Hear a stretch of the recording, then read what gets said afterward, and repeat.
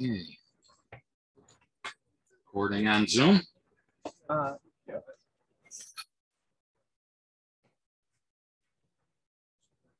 Everyone show it's recording. Yep. Hallelujah. Okay.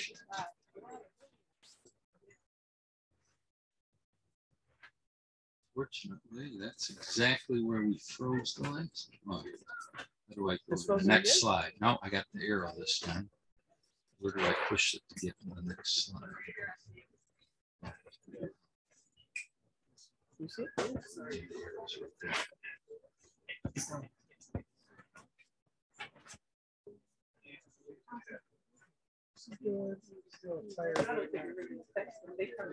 Okay, here we go. Okay, so welcome again to another Bible study on the way. Hallelujah. Hallelujah. And this is one in a series of teachings about the commandments, words, and sayings of our Messiah and King Yahushua, whose words are recorded in John 14:6, whose words confirm that Yahushua is the way, the truth, and the light. No one comes to the Father except through me. Through him. I have a thought for meditation for you. Get started here for today's study. It's found in Judges 2:17.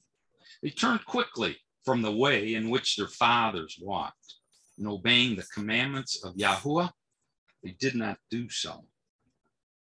Notice that our patriarchs knew the way, but didn't walk it. So we're blessed to be part of a community known as Bet Yeshurun Assembly that's led by a pastor who's diligently studying the scriptures and revealing to us the way which Yah shows to him. Hallelujah. So all praises to the Most High Elohim for that blessing. And I do want to advise you that this study is built upon the canon of Scripture, which is the ancient, as this group well knows, it's the ancient inspired writings about Israel's origin, history, and future. And that word canon, the English word, is also in the Greek, also as canon, in Hebrew as kaneth, and it describes a measuring stick or a reed. So that's what we're comparing ourselves up against, this measuring stick, this reed. And the scripture we're going to be using is our Bible, and it's going to be the New King James Version, primarily, which you'll see passages in this presentation, but I do include some King James Apocrypha, which appeared in the original King James Version. I want to bring also up to your attention this passage from Acts 17:11. These Bereans were more fair-minded than those in Thessalonica, in that they received the word with all readiness and searched the scriptures daily to find out whether these things were so. That Greek word for their city, Berea, where those Bible students back 2,000 years ago were living, describes a well-watered place. And indeed, may we be a people well-watered with the heavenly counsel of our Father. This study will also utilize the Bible resources shown here, Strong's Concordance. There's Greek Lexicon, Smith's Bible Dictionary, and we do rely upon a word from the King written by Obadiah Elohim, and highly encourage you to get a copy of that book if you haven't gotten one and read it yet. Now, this Bible study is going to focus on understanding parables. And the verse that I'll call your attention to, it's Matthew 13, verse 10, in the King James Version. And the disciples came and said unto him, Why speakest thou unto them in parables? And I've heard some people say they wish that Yeshua spoke in more clear terms, and they want to do the right thing, but can't understand his teachings. The disciples wondered about that too, as you can see there. Indeed, it's hard work to reach an understanding of our Messiah's sayings. But I consider the group here, and those watching online, to be like those disciples. So permit me to share a definition of what it means to be a disciple. This is coming from Strong's, and I know some of you will like pictures, so you can look at this online on our YouTube site later and take a look at that. It shows a group of disciples sitting around artist rendition of the Messiah, and they're all listening to him. He's speaking to them.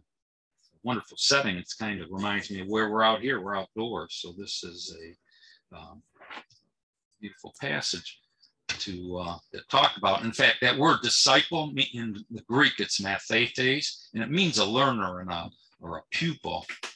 And John 15:8, keep this passage in mind, this verse. By this my Father is glorified, that you bear much fruit, so you will be my disciples. We got a quick quiz for this group. What's the first fruit that the Father is looking for? Love. Hallelujah. This is a sharp group. You're absolutely correct. And there it is in Galatians 5:22 verses 23. Look at that. But the fruit of the Spirit is love, joy, peace, long-suffering, kindness, goodness, faithfulness, gentleness, self-control. We'll also include for later study, you can go and look up that, that picture there of a tree, and it has all those different fruits on there. And what does a tree represent in Scripture? People, right? Man, good. And so, yes, the disciples are those people specifically that he was encouraging to glorify the Father with those. And when those sprout, it's a wonderful thing in Yahrzeit because he's looking for that. But I want you to keep in mind that these are supernatural fruits. These are so unlike the typical normal human behaviors that you're going to see. These are truly supernatural. These are truly spiritual fruit. And so when these sprout on disciples, Yahuwah Elohim notices. And I can assure you he's smiling. So that begs another question. Are there any modern day disciples out there? Seeing some heads nodding, and I know there are many here on this ground. So here's a tip for the rest of this festival. And if you're looking on the screen, you can see it. It says exercise daily, walk with Yahuwah. Now I notice some of you have been doing some great exercising during this camping experience that you're going through, and your bodies are getting a great workout. But this is talking about giving your soul some exercise too. And I know when I asked the question of who was keeping up with their readings, that I also saw some hands on that, and that's hallelujah. And I just want to say that's extremely difficult to do in this kind of environment.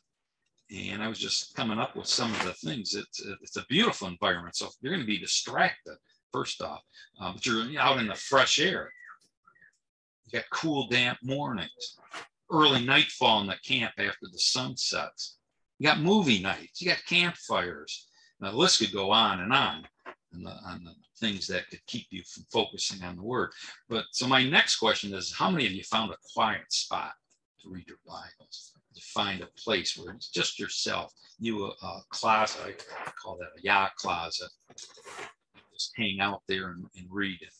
So I pray that all of you find such a spot, and that that you do that and exercise with the word, because this is a group of disciples, and I'm posting up here this time the definition is from Thayer's Greek lexicon. Disciples are all those who confess Yahushua as the Messiah. Now, in modern terminology, a lot of people refer to them as Christians, but key part, and that's actually right out of Thayer's lexicon. They refer to them as Christians. But take a look at this quote from Matthew 16, verses 15 through 16. Who do you, and he's referring to the disciples, say that I am? Simon Peter answered and said, you are the Christ, you are the Messiah, the Son of the living Elohim. So again, he is confessing Yahushua as his Messiah. And then there's another passage I found. This one is in Acts 11:26. It came out of the Hallelujah scriptures. And it came to be that for an entire year, they came together in the assembly, the ecclesia, and taught large numbers. And the Talmudim, the Hebrew word for disciples, were called Mashiachim, or Messianics in Antioch. So that term's been around for over 2,000 years. So it's they are confessing Yahushua. And I also dug up, every once in a while, I encourage you to look up these locations, these names, because every once in a while you'll find just a gem. So this time I went through the exercise and I checked out what that word Antioch meant. And it comes from Antiochus, which means an opponent. So I want you to picture what that is telling us, is that these Christians, if you call them that, or these disciples, these Talmudim, these Messianics were located in a place where they were being opposed. They were surrounded by opponents. So if you feel that you're running into opposition, you feel like, boy, you're always pushing against the upstream, everyone else is coming downstream, you're going upstream, you're in a good place. You really are more than likely doing the right thing, because if you're flowing with the rest of them, you're probably, if you're not facing any opposition, that's a sign you're probably not where Yah would like you to be. You should be facing some opposition. So what else does Thayer's Greek lexicon now say about the word parable? Metaphorically, it's a comparison of one thing with another. It's a likeness, a similitude. And for some of you, this is going to be maybe a repeat on some things. And I don't want you to feel that, it's all, you've heard it all before. Because sometimes it's a good thing to review, especially at these festivals. I like to go back and review some of the previous lessons and some of the previous learnings, especially for the young people, that this is an opportunity for them to continue to grow. And so metaphorically, it's a comparison. And you see that in Matthew 24:32. Learn this parable from the fig tree. When its branch has already become tender and puts forth leaves, you know that summer is near. See the comparison there? Fig tree, leaves, summer. It's comparing that. Another example is a parable is also an example by which a doctrine or a precept is illustrated. You can see this in Mark 3. Verse 23. So he called to himself and said to them in parables, how can Satan cast out Satan? So he was teaching in parables, and that was his question to them. And so it's important you learn how to understand parables. A narrative, another definition that's coming out of Thayer's, it's a narrative. It's fictitious, but agrees to the laws and usages of human life, which either the duties of men or the things of Elohim, particularly the nature and history of Elohim's kingdom, are figuratively portrayed. The passage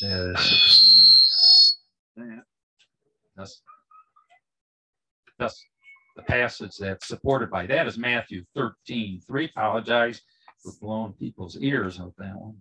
Took me out too. Matthew 13:3. Then he spoke many things to them in parables, saying, behold, a sower went out to sow. So I want you to get the message. That's how he spoke to his disciples, and he's speaking to us the same way. So it's also an instructive saying involving some likeness or comparison, and having a perceptive, in other words, that's a rule of action, or an admonitory, which is a warning force. So I put those parentheses in there because sometimes the words you read in Thayer's is not real clear. So I'm giving you what I dug up on that one. Now, this passage I found, this is actually from an apocryphal book. It's Sirach 13:26. Awesome book. It's a King James version of it. A cheerful countenance is a token of a heart that is in prosperity. And the finding out of parables is a wearisome labor of the mind. So that was just like, okay, now I'm beginning to understand why people have trouble with parables, because it is work. So if you're not finding yourself working to understand a parable, you're just looking for the quick answer, and you're going to miss it. It really is work. So we're going to practice today. That's all this is about, is some practice, showing you how to do that. It's also a proverb. Parable can be a proverb. You find this in Ezekiel 18:2. What do you mean when you use this proverb concerning the land of Israel, saying the fathers have eaten sour grapes and the children's teeth are set on edge? So what I want you to recognize there is these parables were around from the very beginning, what we call the Old Testament. They are in there. And in fact, I think you probably could make a strong case that the entire Bible is a parable, and you really have to work hard to dig things out and come to understand them. But this is a diligent group of disciples. So we're going to look at one. We're going to do that, a parable on a sower. And here it is in Matthew 3.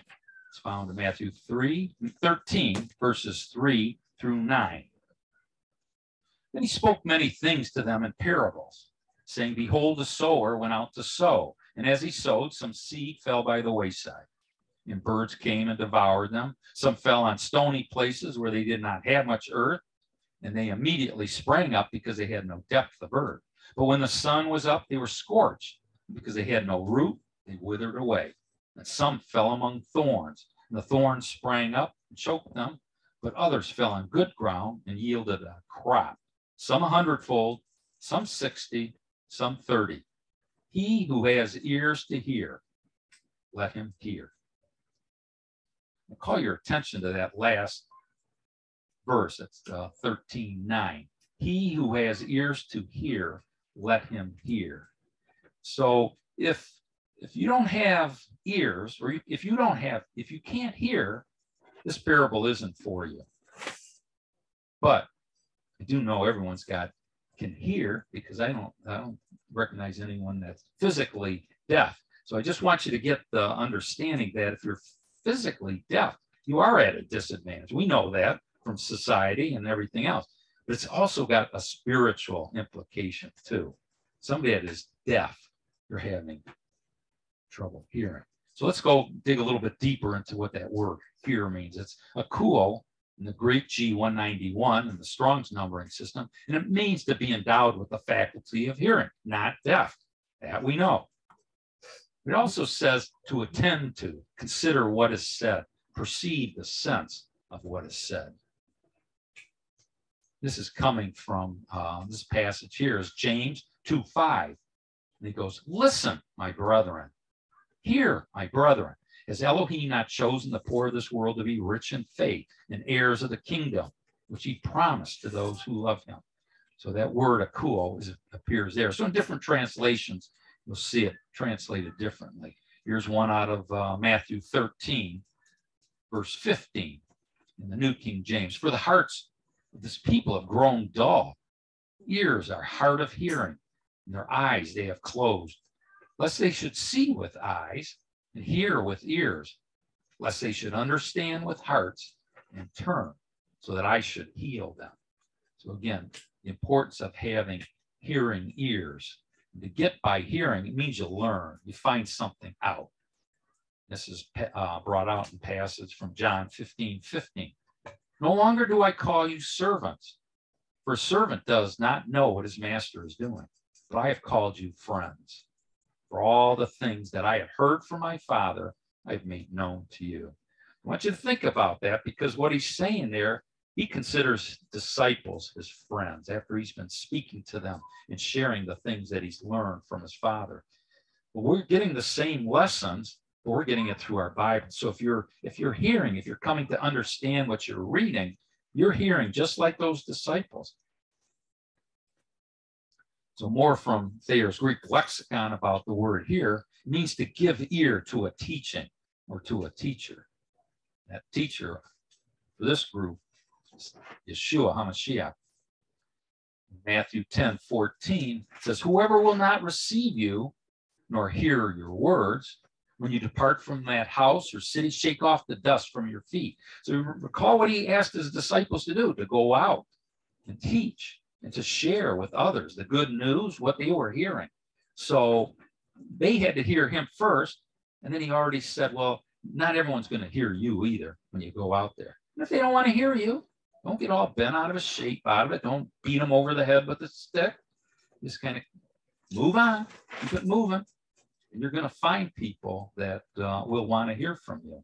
And in fact, just share a quick testimony. This morning, I just went to the store. I was running late. I needed to finish up this talk, and I had no time but I had to run some grocery errands. Didn't pick them up yesterday for the respect of the Sabbath, and got them this morning. Then I'm in Kroger's getting the short list though, and I'm rolling out the door, and I heard one of the workers saying to her friend, "Man, I just can't sleep. I'm having trouble falling asleep." And I actually went out the door, and all of a sudden the spirit went, put a brake on me. He says, "You need to go talk to her." So I went back, and I just said for a minute, I said, I couldn't help it over here. You're having trouble sleeping. She says, "Well, I fall asleep real quick." She said, "But I get up at 2 in the morning and I can't fall back asleep. I just stay up at 2 and my body wants to go." And I said, do you read the Bible?" She goes, "Every day I'm reading it." So I'm excited. I found somebody that's at least reading the Bible. It always gets me excited. If you want to know what gets Kurt excited, that's one of them. Find somebody else that's reading the Bible. And she goes, "I'm reading it." I said, "But did you read it at night?" She goes, "No, I don't read it at night." And I said, "Well, just try this." I says, "It works for my daughter." And I told her, I said, "When you can't fall asleep, pick up the book of Psalms and just start reading." I said, "By the time you get to the 5th Psalm, you will be asleep." And she said, "Thank you for that. That's real encouraging, and I'm going to try it." So sometimes they hear you. Sometimes you can have a dialogue, and it's a very uplifting experience. But you got to rely on that Ruach. I was not going back in there. I was busy. But I felt the brakes get on me, and I went back, and Yah rewarded me. So this aspect about here means to comprehend, to understand critically, that you get that. Because we're all hearing. We're hearing a lot of noise in this world, a lot of background noise. But he wants us to hear our teacher. The Father wants us to hear our teacher, Yeshua. And you catch this pretty evidently in John chapter 8, verse 43 through 45. "Why do you not understand my speech? Because you are not able to listen to my word. You are of your father, the devil, and the desires of your father you want to do. He was a murderer from the beginning and does not stand in the truth, because there is no truth in him. When he speaks a lie, he speaks from his own resources, for he is a liar and the father of it. But because I tell the truth, you do not believe me." Now, there are people in the world that match that description. They were present back 2,000 years ago, and they're still around even today. So again, when you run into somebody like that, keep it moving. Yeshua, he spoke it. He gave him, he was inclined to, because these were the priests. These guys should have known better. They knew what the truth was. But they were listening to a different leader, different Elohim. They weren't listening to the Father. They weren't listening to their Torah. Well, there is a Hebraic saying. I know this group knows it. Shema, O Yisrael. And that saying means to hear and to obey and do. It's more than just hear it physically. It means to do it, to understand it, and then to obey it. And again, this concept has been around in the Old Testament from time immemorial. Isaiah 28, verse 23. "Give ear and hear, Shema, my voice. Listen and Shema, my speech." That was Yahuwah speaking to his prophet. So Yeshua was saying the same things. He was a prophet like unto Moshe. So I've got some homework for this group. I'm also going to call it or discuss by a campfire. It's for reading and reflection. Because all these verses that I'm going to share with you right now have that phrase, "He who has ears to hear, let him hear." There could be more of them, but I found it in a parable on a sower. And that's in Matthew 13, Mark 4, and Luke 8. That's a pretty important one. When you're seeing 3 chapters devoted to a parable, that should be a huge red flag to get into that one. and really study that one. Matthew 11, 1 through 19. That's a parable on John the Immerser. He who has ears to hear, let him hear. Mark 7, 1 through 23, a parable on washing hands. Luke 14, 25 to 35, a parable on salt. In Revelation 2, 129, a warning to the churches. So remember, they're comparisons sometimes, but sometimes they are a warning. So he gave that one in a warning to the churches. So if you want to have some fun around the campfire, pull that one out and talk about that. In Revelation 3, 122, another warning to the churches. I want to encourage you, do not be afraid to ask questions. Absolutely. Be like our little buddy Emmett here, who if you're looking on Zoom, he's not afraid to ask questions. And scripture says the same thing. It's in Matthew 7 through 8. Ask, and it will be given to you. Seek, you will find. Knock, and it will be open to you. For everyone who asks, receives. That's a promise from Yeshua. Call him on that promise. You got to ask him, though, because if you don't ask, you may not receive. He may give it to you, but if you really want to make certain you got to ask the questions. So this Bible study is intended for the disciples of Yahushua, and I encourage Bet Yeshurun to keep searching for the ancient way of Yahuwah and to keep walking along that way. As we read in Matthew 13, 11, he answered and said unto them, because it is given unto you to know the mysteries of the kingdom of heaven, but to them it is not given. So again, think about that. That's because they're asking, he's giving them mysteries about the kingdom of heaven. So it starts with a question, and it starts by asking Yah. And you're going to see that pattern as it repeats. Here's Matthew 13, 16 through 17. It goes on a little bit later. It goes, blessed are your eyes, for they see, and your ears, for they hear. For assuredly, I say to you that many prophets and righteous desire to see what you see and did not see, and to hear what you hear and did not hear. So again, think about, he's speaking to his disciples there. But again, because we have the word, we have the scriptures, he's speaking to us too. We are his disciples. We're in a position, I always used to wonder, are we better off than the prophets, the time of the prophets? And ultimately I came to the conclusion, we are, because we have the book. We have the word. They didn't have it. In fact, some of them couldn't even read. We're blessed to be able to read. So if you've been blessed with the ability to read, you ought to pick that book up. And I know this group probably gets tired of me always saying, read the scripture. How are you doing? Follow. But I cannot encourage, there's probably nothing more important in your exercise than to read that word. So let's get into understanding the parable on a sower, because that's what we're going to do here. We're just going to practice. We're going to look at that one. That sower parable had 3 gospel accounts of it. So I think that's pretty important. And in fact, one of the disciples had an interesting question here. It's in Luke 8, 9 through 11. Then his disciples asked him, well, what does this parable mean? And he said, to you it has been given to know the mysteries of the kingdom of Elohim, but to the rest it is given in parables, that seeing they may not see, and hearing they may not understand. Now the parable is this: the seed is the word of Elohim.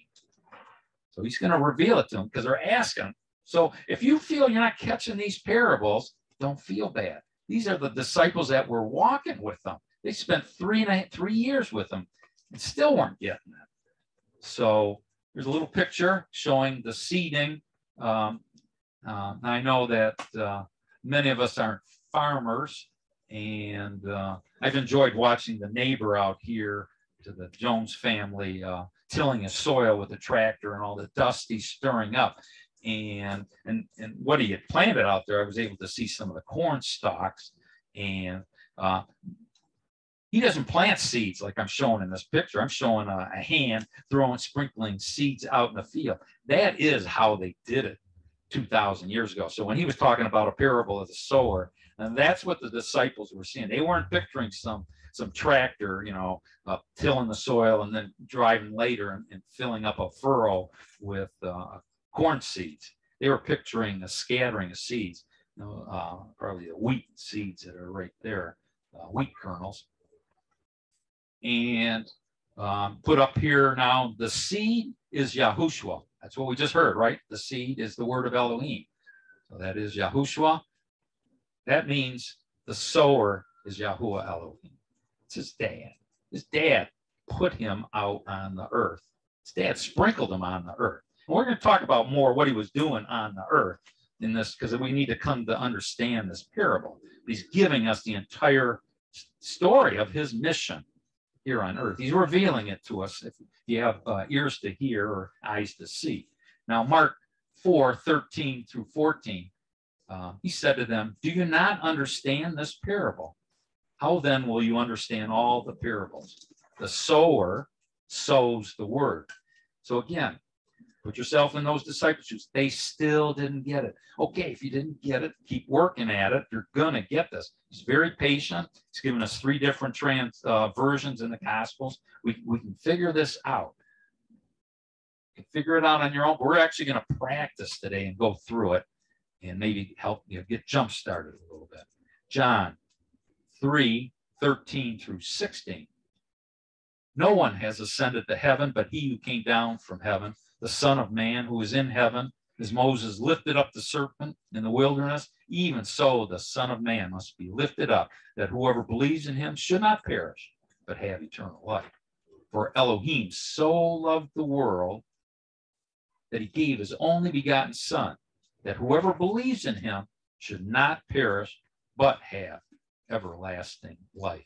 For Elohim did not send his Son into the world to condemn the world, but that the world through him might be saved. So that's my scriptural evidence for you that it was the Heavenly Father that sowed the seed, put the word of Elohim onto earth. Let's go into understanding now the parable about a sower. The best place to find understanding is when Yeshua actually goes and gives the answer to the question. And we find that here in Matthew 13:19 through 22. When anyone hears the word of the kingdom and does not understand, then the wicked comes and snatches away what is sown in his heart. This is he who received the seed by the wayside. But he who received the seed on stony places, this is he who hears the word and immediately receives it with joy, yet he has no root in himself, but endures only for a while. For when tribulation or persecution arises because of the word, immediately he stumbles. Now he who receives seed among the thorns is he who hears the word, and the cares of this world and the deceitfulness of riches choke the word, and he becomes unfruitful. If you're looking online, I put a nice little artist rendition of this, and it's saying, it's a little picture saying some fell upon a rock, some fell upon thorns, some fell by the wayside. I love that word, wayside. This is a Bible study about the way. So remember that little area off to the side in the wilderness? That's the wayside. There are people trying to walk down the road. They're wandering in the wilderness. We're staying on, for the moment, on the paved ground. You probably remember that mountain. It's going to get tougher. Okay, we're on a flat stretch. We don't realize it, but we're actually on a paved area, paved way. But we're preparing. We're getting prepared. And then some fell on good ground. Here's where he explains what the good ground is. So in other words, that sower parable is revealing 4 types of soils. That's what you need to understand. Soils. And what are soils? What do soils represent spiritually, scripturally? A little bit more. Close. Anybody know what soil, Adamah, represent? Bodies, humans, people, right? People. All kinds of people, right? Soil is filled with grains of soil. So it's all people. But now they're in 4 buckets. I want you to get that they fall into 4 categories. That's the, and here's a picture. I didn't read this one. This is Matthew 13:23. I want to read. But he who receives seed on the good ground, call that soil 1, is he who hears the word and understands. who indeed bears fruit and produces some 100-fold, some 60, and some 30.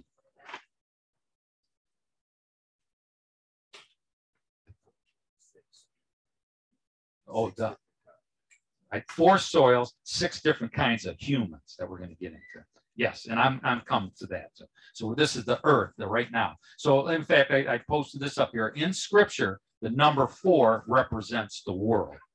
And I'm going to remind you of what the soils are. Soil 1, calling good ground. Soil 2 is by the wayside. And here's a passage about soil 2 by the wayside.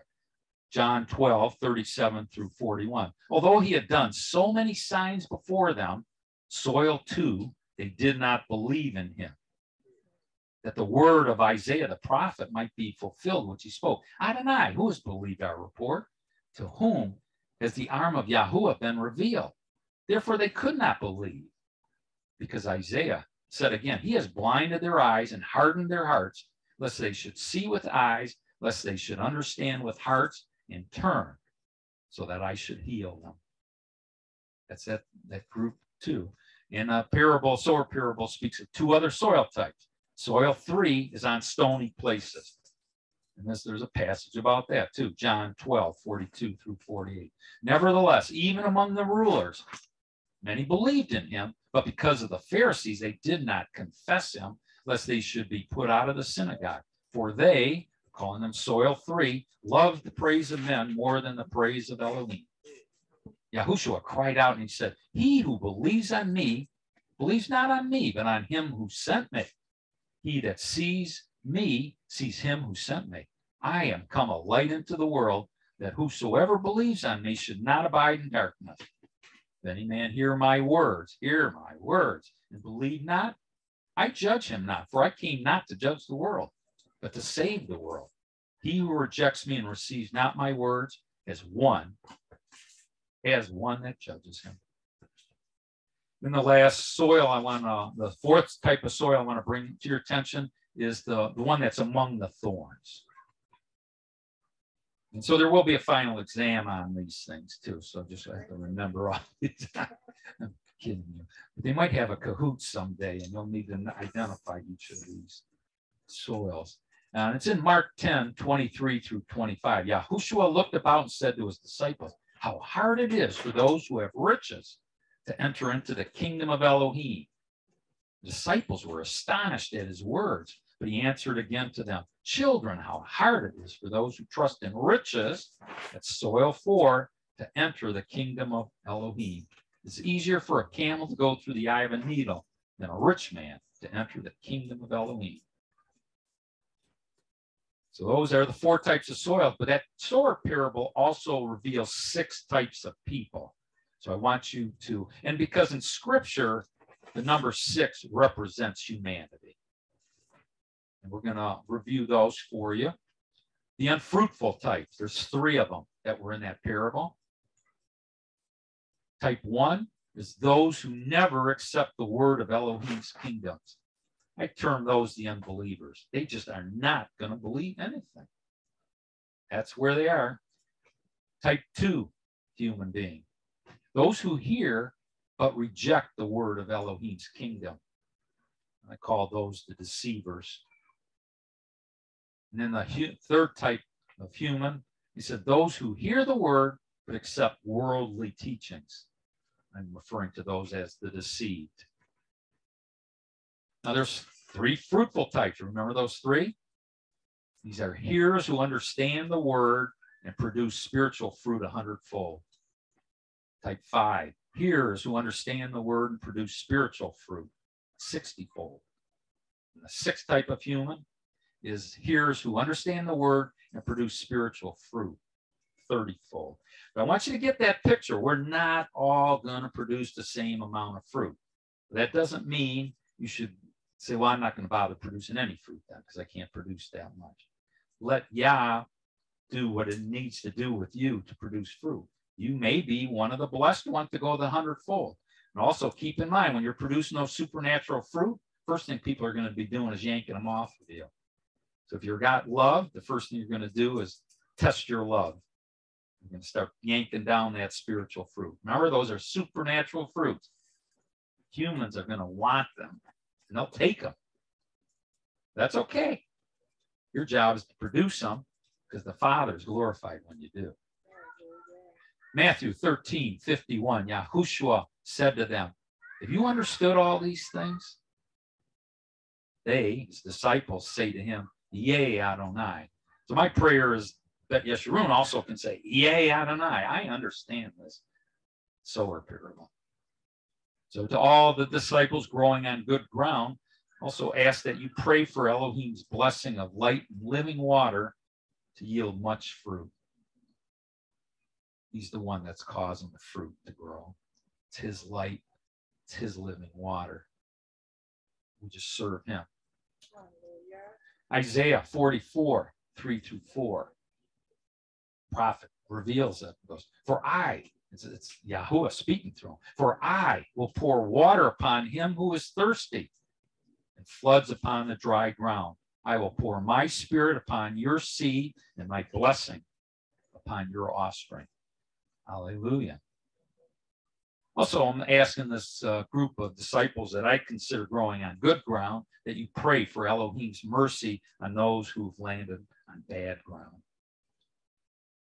Yeah, and that I'm praying that you ask Yah to move them, transplant them off the bad ground. And some of the bad ground is false ways of life. It's not Yah's way of life, it's the false ways of life. And from the unbearable trials, there's some we read, right, that are going to get pressured and they're just going to give up the way because they don't want to face the people that are going against them, the opponents. And there's going to be trials and tribulations. So we need to pray for each other too, because these are going to be some tough trials and tribulations. And the last thing is to pray for is from the lust of the flesh. You know, all those distractions in the world, whether it's money or anything you can imagine, there's a lot of forces at work that are trying to keep us spiritual fruit. Isaiah 44:5-9. Fear not, for I am with you. I will bring your seed from the east and gather you from the west. I will say to the north, give up, and to the south, keep not back. Bring my sons from far and my daughters from the ends of the earth. Everyone that is called by my name, for I have created him for my glory. I formed him. Yea, I made him. Bring forth the blind who have eyes and the deaf who have ears. Let all nations be gathered together. Let people be assembled. So, hallelujah. Beautiful picture of exactly what's going on here. We came from all over Southeast Michigan to gather here in Dundee. And he drew us into Bet Yeshurun. It's remarkable to me. And when I just sit back and watch the talented people and the people that are really seeking Yah come in to Bet Yeshurun. Not just pass through the doors. We get some of those too, but stick and hang in there and encourage each other and keep trying to learn. So, disciples, I want you to be grateful for Yahushua's sower parable. And may Elohim's blessed revelations enable us to share the good news of Yah's heavenly kingdom with our families, friends, neighbors, and the world. That's my prayer. In Isaiah 42:6-7. For I will pour water upon him who is thirsty and floods upon the dry ground. I will pour my spirit upon your seed and my blessing on your offspring. It's a repeat, but I couldn't avoid it. So I want you, encouraging you to go forth on Messiah's way. I've got the picture up of the road. The road is heading right into the sunrise and got it's a starting point. Some of you are well down that road, I know, but just because that sun's blinding us on the road, you know, keep going, keep walking. I want to close with Paul's admonition to the Hebrews in chapter 10, verse 19-25.